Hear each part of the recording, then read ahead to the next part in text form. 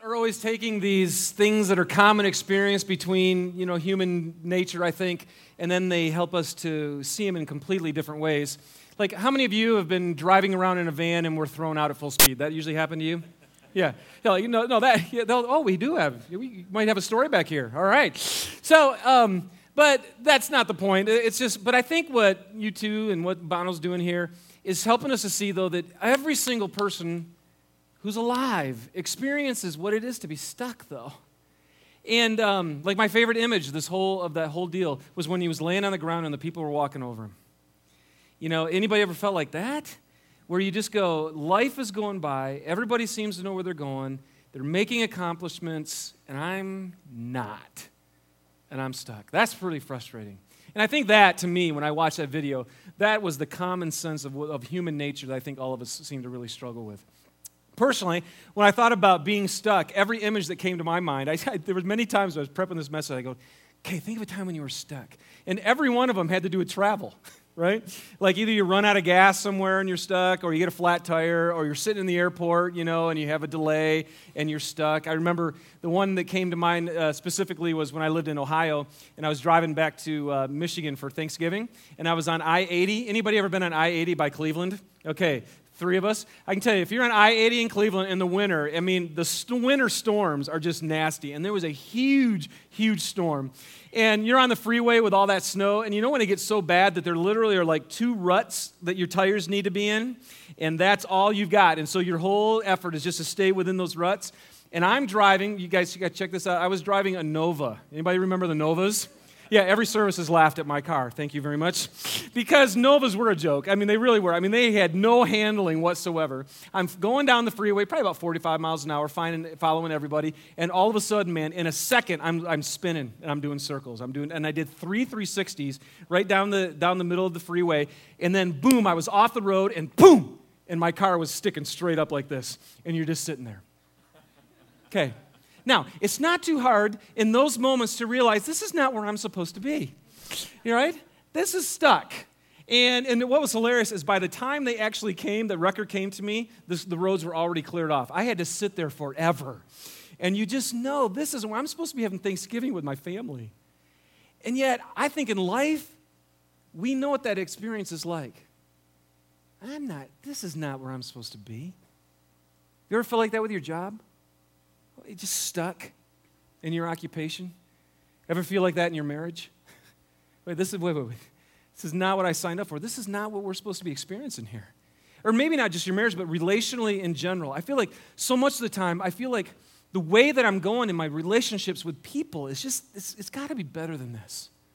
Financially? Anybody ever been stuck financially? Or if you want to go a little bit deeper, how about in your own character? You ever look in the mirror and just go, am I ever going to get any better? Is this the way I'm going to live the rest of my life? Am I always going to be this obnoxious and this frustrating, this temperamental? Or can I ever change? Well, guys, life is a journey, right? It's a journey. It's not static, it's dynamic. Life. So 2 weeks ago, we talked about that. And we talked about the whole idea that when Jesus created the world, everything that's living produces something. If you're alive, if it's a living, that means you multiply, you grow, it produces something. It's not static, it's dynamic to be alive. And so if you're living, life too. And I think that's why we feel stuck, because there's something inside of us that says, I should be increasing somehow. I should be moving forward somehow, because I'm alive. It's interesting to me. I think God just put that in us somehow, to feel that and desire that. So last week we looked at, why am I here though? So let's look at this, because if I'm feeling stuck, again, in most of us means you're supposed to be somewhere else. There's a destination, and I'm not there yet, so it feels stuck. And we talked about that last week. Well, what's that destination? And really, as a human being, the destination, it's kind of a weird way to look at it, is actually just to know God. To actually live this life with Him relationally. So that not 1 second of one day goes by where you're by yourself. And I can tell you right now, you guys, God's on the move. God is not static either. He's dynamic. I think that's why we feel it. That's why we long for something more. That's why we did this series. Do you find yourself wishing there was more? And I'm telling you, if you feel stuck, my guess is that you do. Well, I'm going to tell you something. Here's what I'm talking about today. I'm going to guarantee you something in this statement. I don't care who you are. I don't care how great of a Christian you are or how novice you are. I don't care if you're successful in your business field or your school or whatever you do, or if you don't have a job. It doesn't matter. I'm going to tell you something about yourself right here. Who you are today, where you are right now today, is not where you're supposed to stay. I don't care who you are. If you're sitting there and you're going, man, I'm cranking with Jesus, I'm telling you, if you're only cranking at this level a year from now, you blew it. Where you are today is not where you're supposed to stay. God is on the move, and he wants to be on the move in your life. And so I just want to suggest to you a couple things. For those of you, if you're here and you're just checking this whole thing out still, you're checking out Christ and wondering if this could be what reality is all about, that there is a God and that he revealed himself through Jesus Christ. If you're checking all this out, and maybe you're sensing that you're stuck in some area of your life, I just want to let you know that where you are today is not where you need to stay. And you can listen to last week's message, because we talked about that you get Christ in your life. Now all of a sudden you have a power. You have a person, you have a presence, and it's God who can help you not live a life that's stuck. All right? So if you're still seeking and wondering, I just want to say, just keep seeking, keep wondering, because he says, if you seek me, you'll find me, and then you'll know. But for the rest of us in this room who would say, yeah, and I am a Christ follower, and I know, the once I got Christ into my life, I'm never stuck anymore. Okay, none of you are going to laugh at that? Wait a second, is anybody alive out there? Are you going to listen to me? Can I say every word? I was going to say some bad word. Can I say a bunch of stuff that's not true? And you're just going to go, oh, great, yeah. Well, you guys know, man, if you're a follower of Christ, do you not still feel stuck? Anybody? Okay? All right, good. I want to make sure I wasn't speaking to me here because I could just send you home. Because what's interesting about this is if you are a follower of Christ, I want you to know today, where you are today, you do not have to stay. You do not have to be stuck. And today I'm going to do something a little bit different, is I'm actually going to speak to the Christ followers in here today. So if you're still wondering and making a decision, this will be kind of fun for you, I think, because you can get the inside scoop of what it's like to really follow Christ. But I want to talk to all of you in this room today who would say, I follow Christ. And I want to help you and I to start believing that we don't have to be stuck and that we should not be the same person that we were a year ago. And the calendar days should not fly by and everything stay the same. So we're going to pray, and I want to give you a chance to pray. Because if you're sitting there and you're feeling stuck in a relationship or financially or just in your own character or whatever it is, here's your moment. Sit before God with me right now and say, God, would you please, man, if there's a way I could move and not have to be in this whirlwind, this whirlpool of nothingness, and you could kick me out of that, get me traction, those wheels are spinning, and all of a sudden, boom, traction, and you take off. Would anybody want that today? Yeah, okay, let's ask for that. Let's ask for it. Oh. And God, thank you that you're alive. We worship you because you're not some dead theology. You're not some ideology. You are a living God here right now, loving every person in this room with a desire and a plan for their life. And God, I pray for us. Would you please speak to each person individually about the reason they're stuck and why it is that we're not experiencing everything that you have for us. We talked last night. We know why we're here. It's to know you. It's to walk with the living God. So, Father, if whatever reason that we might be duped into thinking that, well, this is just life, I pray in this time frame right now that you'd help us to see what's really true and what we could be doing. And I pray for it in Jesus' name. Amen. All right, here we go. 2 Corinthians chapter 3, verses 17 through 18. Two of my favorite verses in all the Bible. I got a lot of favorite ones, but this makes the list. And it just simply says this. Now the Lord is Spirit, and where the Spirit of the Lord is, there's freedom. And we, who with unveiled faces all reflect the Lord's glory, and we are being transformed into His likeness with ever-increasing glory, which comes from the Lord, who is the Spirit. Would you guys just humor me today? I'm going to ask you some questions, and I'd actually like you to answer me. So, we're kind of like a little family here. Let's just engage me. That'd be great. So here we go. And again, especially those of you who would say, I follow Christ. First question for you. It says, wherever the Spirit of the Lord is. Let me ask you, where is the Spirit of the Lord?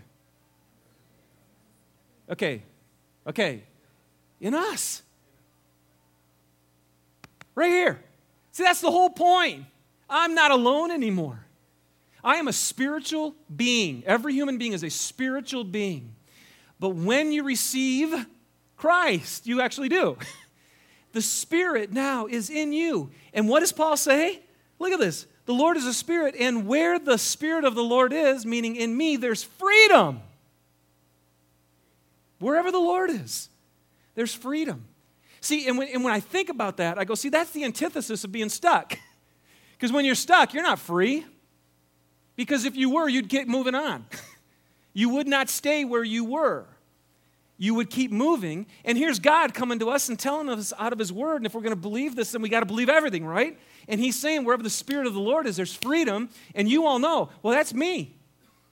I should be free. You guys see the problem here? Because all of us are going, I'm stuck. And yet we're supposed to be free. So then he goes on, and it says, and we who with unveiled faces all reflect the Lord's glory. And just real quick, just because some of you are going, what in the world does that mean? Basically, in the Old Testament, there was a veil. There was the Holy of Holies where God's presence was. And then you had the Israelites could never really enter there. Only the high priest once a year. And there was a veil that separated you. When Jesus Christ died on the cross, you know what happened to that veil? It ripped in two and fell apart. You know why? Because now we didn't have to be apart from God anymore. Now the Spirit of God is in you. That's us. If you call yourself a Christ follower today, you are one with an unveiled face. You now have the Spirit of God in you so you can reflect His glory. And then look at it. How does this go on? And all of us, and we who have this, we are being transformed into the likeness, into His likeness. Are you? Are you? I know. See, here's the deal. I'm telling you, man, there's something really wrong with the church, and that's what I'm going to talk about today. Because I think most of us would say, no, to be honest with you, I haven't been transformed in a long time. And you know what? And we all accept that. See, this is what's bothering me. Is we look at the church and we go, hey, you know what? I know George has been an angry, bitter person for the last 25 years, but that's just who he is. And we just go, that's okay. Hey, I know, that I haven't, I hold this grudge, and this person really hurt me. And we all go, oh, I know, yeah, they really did. So, you can hold that grudge, and you can serve on a church board. You can be a pastor and be bitter and angry, judgmental, mean in the name of Christ. And where the Spirit of the Lord is, there's freedom because we are being transformed into His likeness. And we should be. And then here's the great part. How? And it comes with ever increasing glory. See, ever increasing means what? It means ever increasing, always.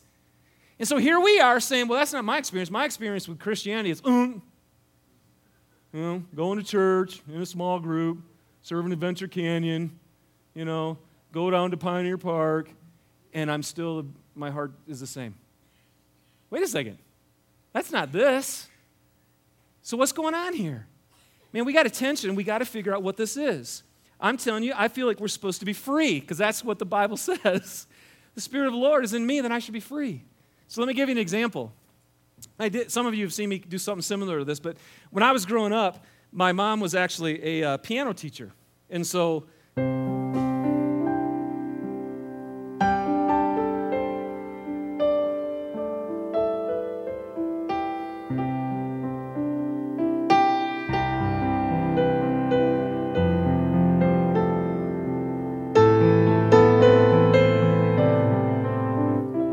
how many of you would say that I can play the piano? Okay, that was only like half of you. All right, so So the question, so here's what's funny though, is, see, this is actually all I can do though. And my wife thinks it's great, you know, and it is great if you just want to be melancholy and sit in a room by yourself and mope. It's really awesome. But if I actually went to the audition and tried to get on this music team, Rut would just laugh at me. Because that's all I can do. If you set any music in front of me, it's going to sound really bad because I can't follow it very well. And if you want me to play with chords like all these guys do, it's just not going to happen. Any guesses as to why that's the case? Okay, what's that? I didn't continue. I stopped practicing. Let me ask you this. How many of you would say that I would have the gift to play the piano? Okay. I have the gift. I'm just not very good at it because I stopped practicing it. I stopped working at it. See, and there's a reason. Because I hate piano. Like, you know, when I was a kid, man, I was all about football, you know? And my mom used to make me sit on that bench, and I would sit there and cry. I thought, if I cry for a half hour, and I did, she would eventually let me get off. My mom was stronger than me. She never let me stop. And so what happened was, though, as soon as I got into junior high, as soon as I could have really kicked in and learned, I quit. And so I can do that, and I can do no more. I'll be totally honest with you. I am. My dad was a choir director, too, so there's this music gene within me. I think I have the gift. And you know what's frustrating? Because how many of you, as well, took piano lessons and then you quit and you're like me? You're not very good. Okay, see, that's why all of us sit out there, right? And these guys are free to play. Come on, man, when you're watching Rudd up here and he's... Do you not sit down there and go, God, I wish I could do that? There's something inside of you that goes, oh, that would be amazing. And especially if you've got the gift of music and you know you can't do that. See, it's just like, oh, man, if I would have kept going, I could have done that too. But I didn't. Okay, follow this. You are a follower of Jesus Christ. If you are, do you know that you have the gift? You've been given the gift. And what's the gift? It's the Holy Spirit of God. You're a child of God, born of His Spirit, so that you don't live one day by yourself. You don't. You have, as the Bible tells us, you have everything that you need for life and for godliness, according to His precious promises. Do you know that? We have everything we need. And what's our testimony? I'm the same person I was last year. Haven't missed a Sunday. In a small group. On the connections team. And I'm the same person I was. We've got a problem here. So what's the issue, you guys? There should be freedom and an ever-increasing glory. Where you are today is not where you're supposed to stay. So here we go. Philippians chapter 2. Verses 12 through 13. Dearest friends, and I love Paul's starting off. I love you guys. That's pretty much what he's saying. I love you guys. You were always so careful to follow my instructions when I was with you. And now that I'm away, you must be even more careful to put into action God's saving work in your lives, obeying God with deep reverence and fear. For God is working in you, giving you the desire to obey Him and the power to do what pleases Him. You guys, we got to be careful. And what do we got to be careful to? Even more careful. We got to be careful to put into action God's saving work in your life. You got to put it into action. You've got the gift. See, in the NIV, New International Version, which I usually teach from, it says you're supposed to work out your salvation. Because God is working in you. You're supposed to work out your salvation. It does not say you're supposed to work for your salvation. Can we just make that really clear again here? I am not saying, because again, what did I say? You don't work for it. What does going to church do for you, really? What does being in a small group, having quiet time do? You can do religious activity and have no change ever happen in your heart. Any amens to that one? I mean, it's just, we see people who are like that. We experience it for ourselves. So apparently that's not enough. Okay? But we should be doing something. What we have to do is we have to work out. Okay, now really make me happy with this one, okay? 2 weeks ago, the guy comes to Jesus and he says, what work must we do? And Jesus looked at him and he said, and the work of God is to, thank you, is to believe. If you want to work out your salvation, you got to believe. You actually have to trust God. See, because it's not cognitive stuff, because again, we know lots of stuff, and that's not changing us.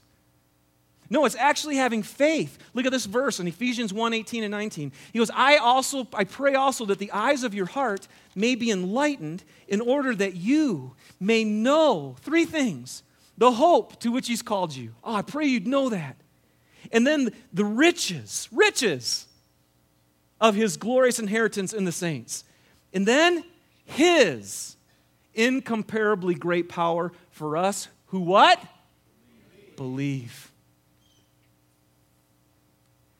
How many of you, don't raise your hand because that would be boastful, but how many of you could come up here and give a testimony to incomparably great power in your life? Now, some of us would have some stories. I got some stories. But I'm telling you, this is where I get frustrated. There is incomparably great power. There's a spirit living inside of me who can help me to ever increasingly grow into the image of Christ. And I'm stuck. That should cause some dissonance in your heart. And so, when I look at this, I go, what's that mean then? It says, you guys, to believe is what? It's what I said last week. It's to say yes to God. Yes. To completely surrender, to say whatever you want, God, that's what I want, and I'm going to go for it. See, because when Jesus left us all, and he was saying to his disciples, the last thing he said to them was what? He said, now go and make disciples. Okay? And just a reminder, you know what a disciple is? In that culture, a disciple was anybody who left father, mother, homes, children's jobs, okay, not just to follow Christ. Any kid who wanted to be a disciple of any rabbi would do that. And the reason they would follow the rabbi was because they wanted to learn everything he knew so that they could think the way he thought and so that they could act the way that he acted so they could live the way he lived. That's what a disciple was. And Jesus said, go and make disciples. Don't go make churchgoers. Please don't make religious people. Please. Those are the people he fought against the most. People who are self-righteous in their own being make God sick. Don't make that. No, make disciples. People who live like me. People who actually follow me. In fact, I'm going to really try from now on not to use the word Christian anymore. Because there's way too many people who use the word and they defame the name of Christ. And our culture looks at us as Christians and they think we're a joke. And you know what, can I just say? They should. Too often. I'm going to use the term from now on, Christ follower. Because that actually has some action to it. That means I'm actually doing it.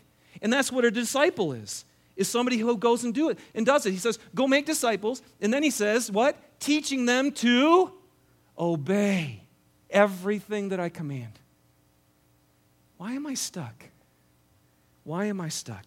Here you go. I'm going to give you 6 reasons why you could be stuck today. And they were really easy to come up with because they're just mine. So I'm going to share with you my 6 struggles of why I get stuck, and I think we're all going to be able to relate to these. Number 1, why am I stuck? The first one is this, because I really don't believe. I really don't believe. And this has been the biggest thing for me in the last 3 years of my own life, since I moved out to Salt Lake, is God's revealing to me that I don't believe.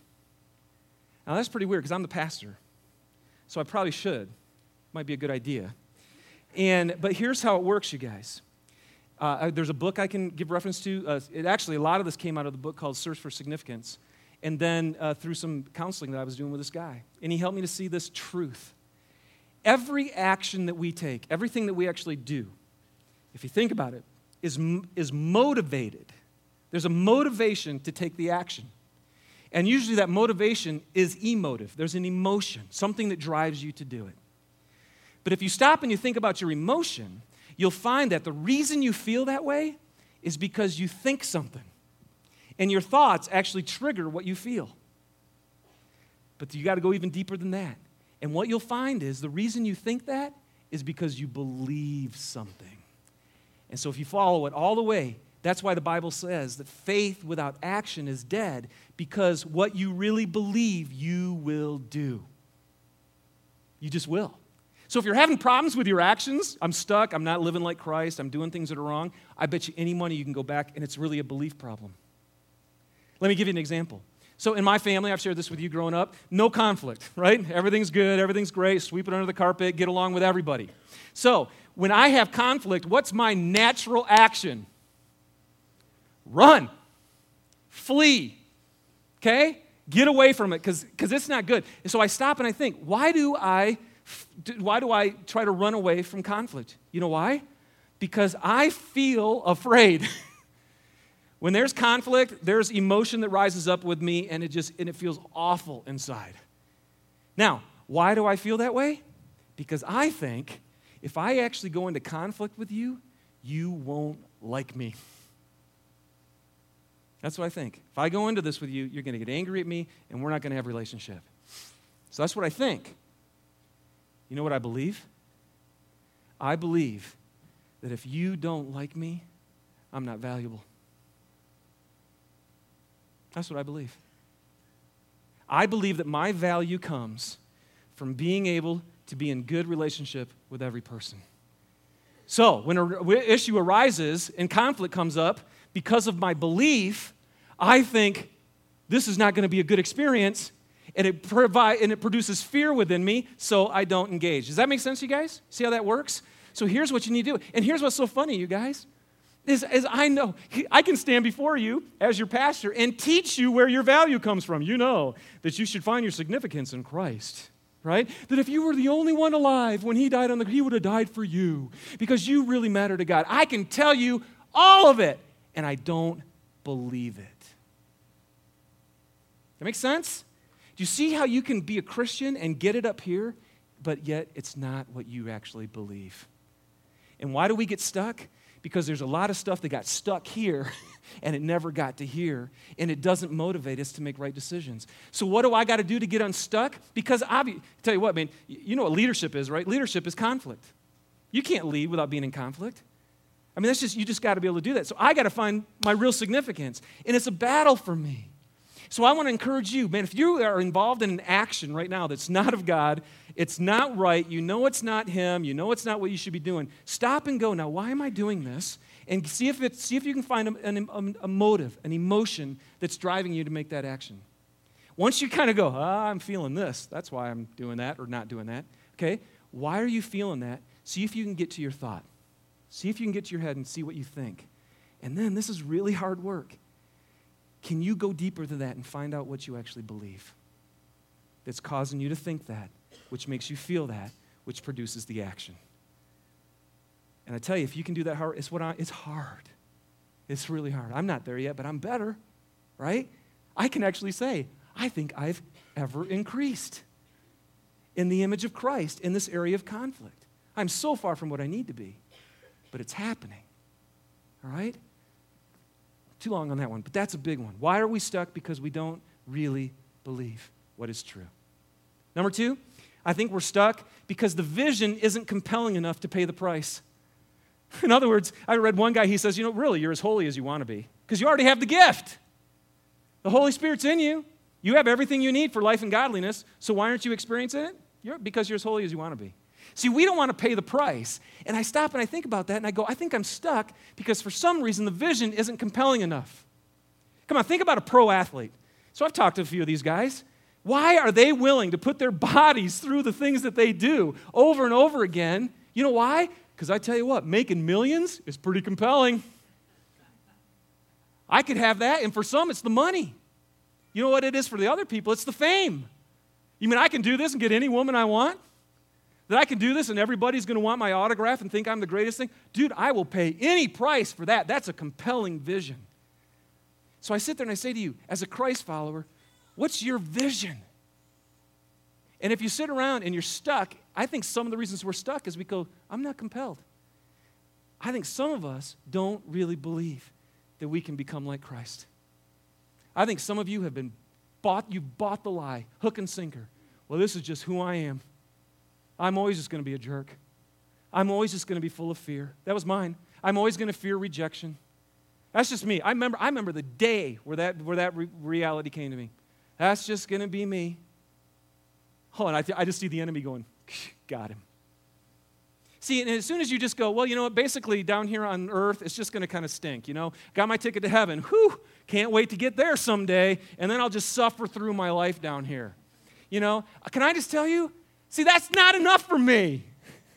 That is not enough for me because I've got the Spirit of God living in me, and I should be changing. And so now the vision for me is getting compelling. That I don't have to be the same person. I can have more love. I can be more secure. I can be less selfish. I can actually care. I can change. See, and when you start to feel like what you could be, then I'm going to, you know what, dude, I'll pay the price. And I just want to say, does anybody want to join me in that? Because if you just want to sit around and make it to heaven, you know, go for it. And I'll meet you up there and let's share stories. And dang it, I want some stories. I don't want to be some vanilla person that the lost world looks at and says, why in the world would I want that? Because I shouldn't have that. Now, man, anyway, all right, so number 2, the vision isn't compelling. The third reason I think we're stuck is because we love other things more than Jesus. Anybody out there? Anybody out there a little more caught up in your job? Anybody up there a little more caught up in, you know, getting comfortable and taking vacations and your resources and being, you know, could we just stop right here and say amen and go, okay, now I know I'm stuck. Because I'm not keeping my eyes, I'm not fixing my eyes on Jesus. I'm not seeking first the kingdom of God. I'm not loving him with all my heart and soul, mind, and strength. Gee, why am I stuck? Could it be because I don't take the first commandment seriously and I don't love him?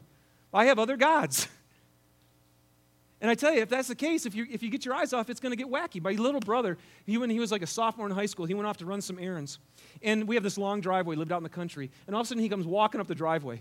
You know, and we're all like, Mike, where's the car? And he said, yeah, I got stuck. You know, and so we're like, okay, you like in the ditch? Yeah. And so we grab the plank, you know, and the shovel, and we're going to go, you know, help him to get some traction and get unstuck and get out. So we're driving down the dirt road and stuff, and we go by, and there's no car. And we're like, Mike, where's the car? And he's like, it's back there. Well, we didn't see it. He's like, it's back there. So we do the U-turn, and we turn around. Mike didn't get stuck in the ditch. He ran into the cornfield. I mean, he went way off the road all the way, and we couldn't even see the car. You could see a trail, and then his car was somewhere in the cornfield. And what had happened was he had went and bought some stuff, and while he was driving home, he was looking at what he bought. And because of that, he went off the road and dove in all the way into the cornfield. Yeah, Mike, you were stuck. Yeah, exactly. And you know what, you guys? We all know that feeling. If you don't keep your eyes on the road, then you can start to waver off. If you don't fix your eyes. You know, and so what do we have? If you're on the freeway, we have all those little surrogated things, so when you get off, it goes, right? All my kids are like, what's that? What's that? We're like, Daddy's just going off the road. So, but, you know, and they put those there to let you know, don't go off the road. And I'm telling you, why am I stuck in a cornfield? Maybe because your eyes weren't fixed on Christ. Maybe because you started loving other things in this world. You know what Jesus said? Some seed falls on ground, it grows up, and the cares of this world choke it out. Do you feel choked in your spiritual life? I'm telling you, right there. Maybe you're just loving stuff more than you're loving God. It's pretty easy. Okay? The next one is this. So we're out there in the cornfield, right? Obviously, our little shovel, you know, and the plank, we're not going to get him out. And so what we did is there was a neighbor down the road who was a farmer, and he brought his tractor and his chains, and he yanked Mike out. There was no way he was going to get that car out. And there's no way we were going to be able to get the car out. You know what, you guys? Here's the other reason some of us are stuck, is because you're sitting in the cornfield, you got your eyes off the prize, you fell, and you're stuck, and nobody knows it. Nobody's doing this with you. You're living life alone. And I'm telling you guys, I can tell you one reason you're stuck is because we don't have people in our lives to pull us out when we get stuck. And we're all going to get stuck. In fact, what's the scripture say? Ecclesiastes 4, 9, and 10. 2 people can accomplish more than twice as much as one. They get a better return for their labor. If one person falls, the other can reach out and help. But people who are alone when they fall are in real trouble. because you may stay there for the rest of your life. Can I just tell you something that some of you believe, and I apologize, I couldn't disagree with you more. I'm just going to say it. There's way too many people who think that faith is a private issue. I hear it all the time. Well, faith is a private matter, not Christian faith. It's not. It was never intended to be between just you and God. No, it's a communal issue. In fact, the Scripture teaches the only way we ever experience the whole measure of Christ is if we do it together. You were made for this. That's why we did that whole series on running partners. So again, if you're out there and you're struggling, but nobody knows it, you don't have any brother or sister to pick you up when you fall, you may stay there for a long time. And maybe that's why you're stuck here today. All right? The next one is that why are we stuck? Is simply because we're in sin, you guys. We're just in sin. You know, the Bible says the Spirit's in you. Did you know it also says that you can grieve that Spirit and that you can quench that Spirit's fire? A fire is inside of you. But if you're living in sin, it just kind of quenches it. So there's lots of us, and you're sitting here right now, if you're a Christ follower, and you're sitting here right now, and there's things you're doing that are just totally against God. They're not who He is. They're not His character. They're not even what you want to be doing, right? There's sin in your life. And then we go, why am I stuck? Well, that's why. And what we got to do, you guys, we got to believe. And what do we got to believe? That the gospel was for that sin. The gospel is for what you're dealing with right now. And that you can confess your sins and He'll be faithful and just to forgive you and you can keep moving on. Can I just tell you there are sins, there's things we do that are wrong. And we get stuck when we do. Can I tell you the biggest one though? I think in the church is not the sins that we do. Those are called sins of commission. There are sins of omission. You know what the Bible says? Look at this. James 4:17. Anyone then who knows the good he ought to do and doesn't do it, sins. Okay, if you're a Christ follower, think about that. Is there anything that God has made clear to you that you should do and you're not doing it? Oh, okay. See, and I tell you, that's where I feel like I get stuck the most, you know? Because what we do as a church is we go, well, at least I don't drink, you know? I won't find a beer in my fridge. Well, holy wow, you know? And then, so who gives a rip? But I don't drink. At least I'm not sleeping around with some other people. And I'm like, that's good. But what we do is all of a sudden we think we're these great little holy people because we don't struggle with some of the things in the world. And Jesus looks at us and He goes, yeah, and you know what? But you don't do squat. You don't obey me. And I'm telling you right now, probably every Christ follower, including myself in this room, there's probably a step, something we know we should do, and we just don't do it. And He calls that sin, because you're saying no to God. Let me give a real tangible one. The poor. You know, Jesus said, very clear, wait a second here. You never fed me. You never cared for me. You never visited me. You never offered me any help. See, He makes it very clear. That's what you're supposed to do. But what do? We don't do it. That's uncomfortable. That's a hard step. And I'm being sarcastic here. I'm talking to me. I'm talking about these issues where it's clear what we should do, but we don't do it. And Jesus says, so what are you going to do? You're actually just going to run away from that? You're going to avoid that? Wait. Do you know that then you're running away from me? You know the sheep and goat thing? It's going to happen in heaven someday. See, what we need to realize is who cares if you're not doing all the bad things in the world? The real issue in the church is, are you doing the good things? You can sit there and do absolutely nothing bad and never do one good thing in your life, and that's called sin. So maybe you're just not taking a step that you need to take. And if you go, why am I so stuck? Maybe it's as simple as that. Because I know for God with me, he often says, well, Dave, that's the next step. You want to keep doing this ever-increasing thing? That's the next step. And I tell you, He'll let me struggle with Him. And as long as I struggle, I stay right there. And as soon as I take the step, I experience a breakthrough. And I can get going again. So, man, we got to make just some decisions to believe, to trust, to step out and do what God's telling us to do. And you guys, the world needs that. The world needs Jesus Christ and His love and His forgiveness and His power.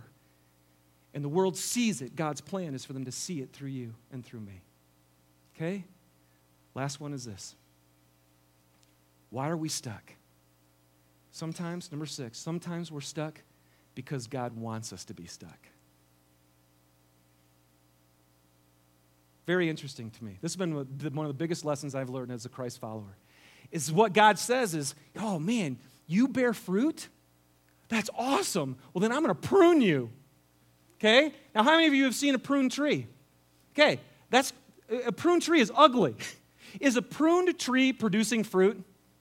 No. And so sometimes you're a Christ follower and you're like cranking along, man, you're loving people and you're serving, you got joy and you got peace, and then all of a sudden it's like, and you sit around and you could give a rip about people. You read your Bible and it just, nothing makes sense. You pray and it hits the ceiling and nothing, and you're stuck. And you go, oh, wait a second, God. I don't see any legitimate sins I'm doing. You go through all the rest of the list and you go, what's up? And God's looking and he goes, oh, dude, I think you're awesome. Because you actually produce fruit. And when I see somebody who produces fruit, I prune them.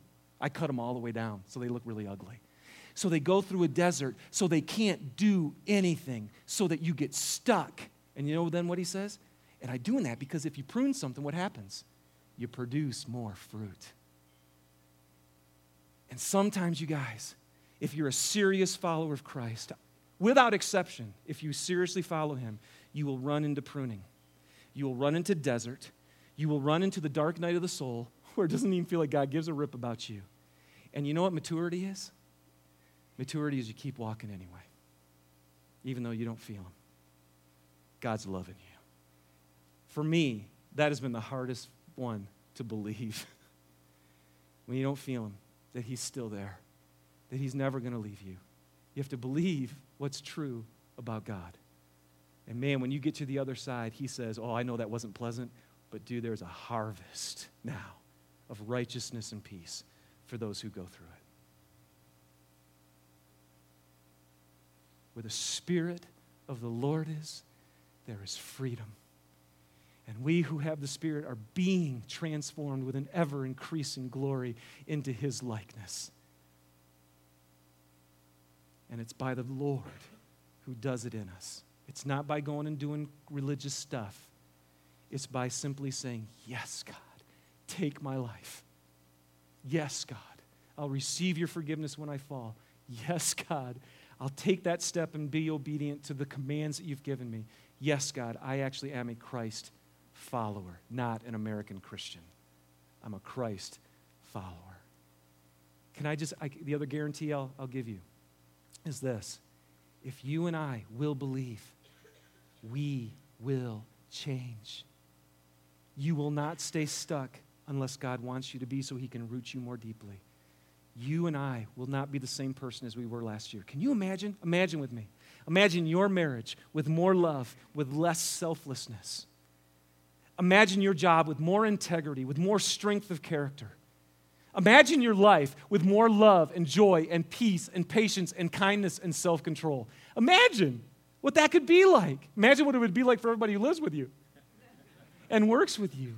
Imagine what this church would be like if none of us in this room were stuck in sin or disobedience, or because we love the world more than Jesus. Imagine if this was a place who said, I'm going to seek him first.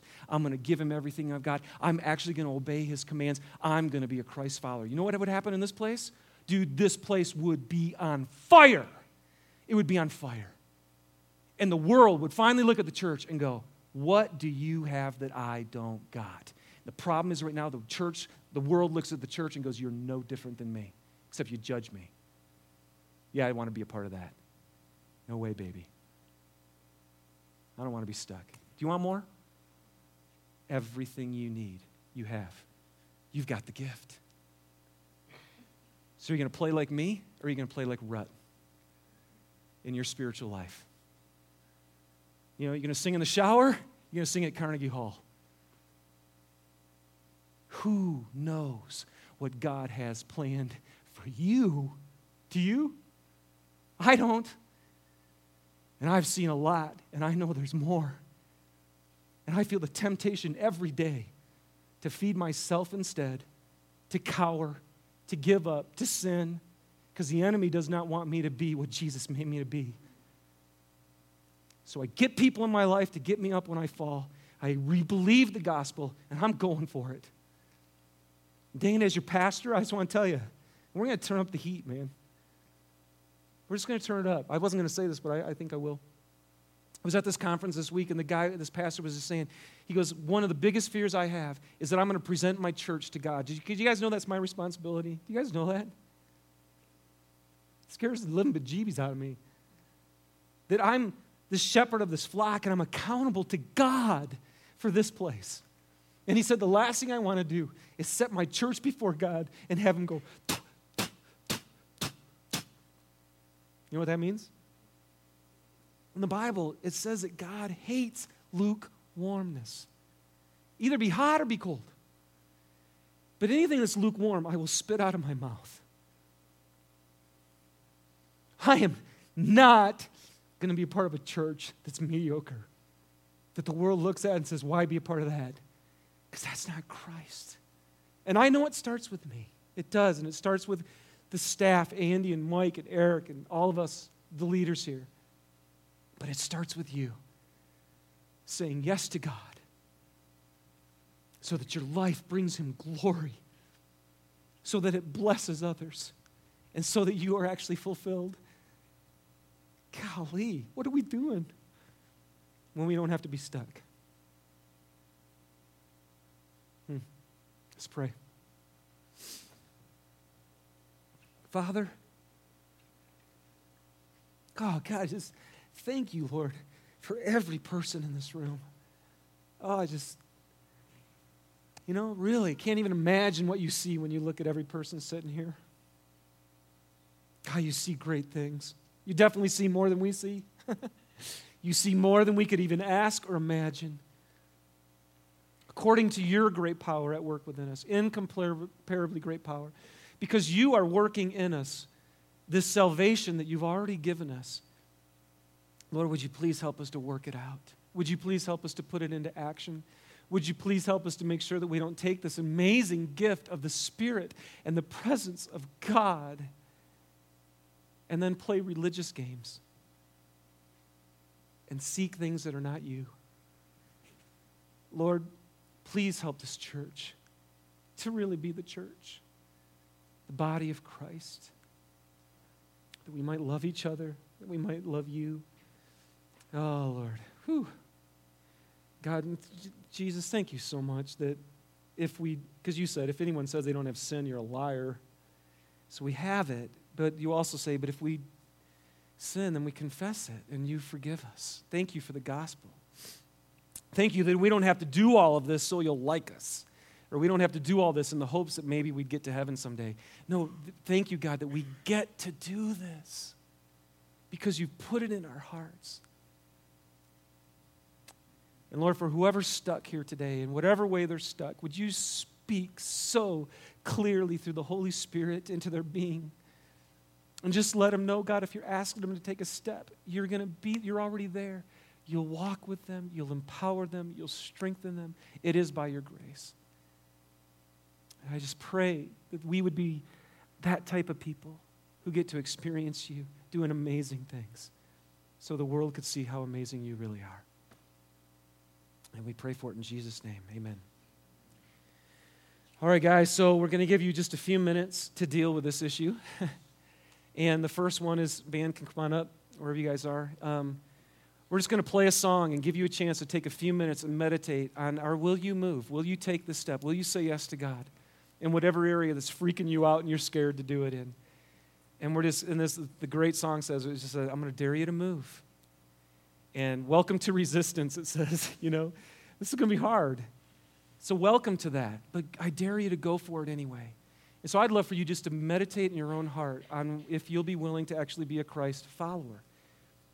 And if you feel him moving in your spirit today, will you decide today to follow him? Will you decide to receive his forgiveness? Will you decide to love him more than the world? Whatever it is. And you know what's cool? We're going to take our offering right now too.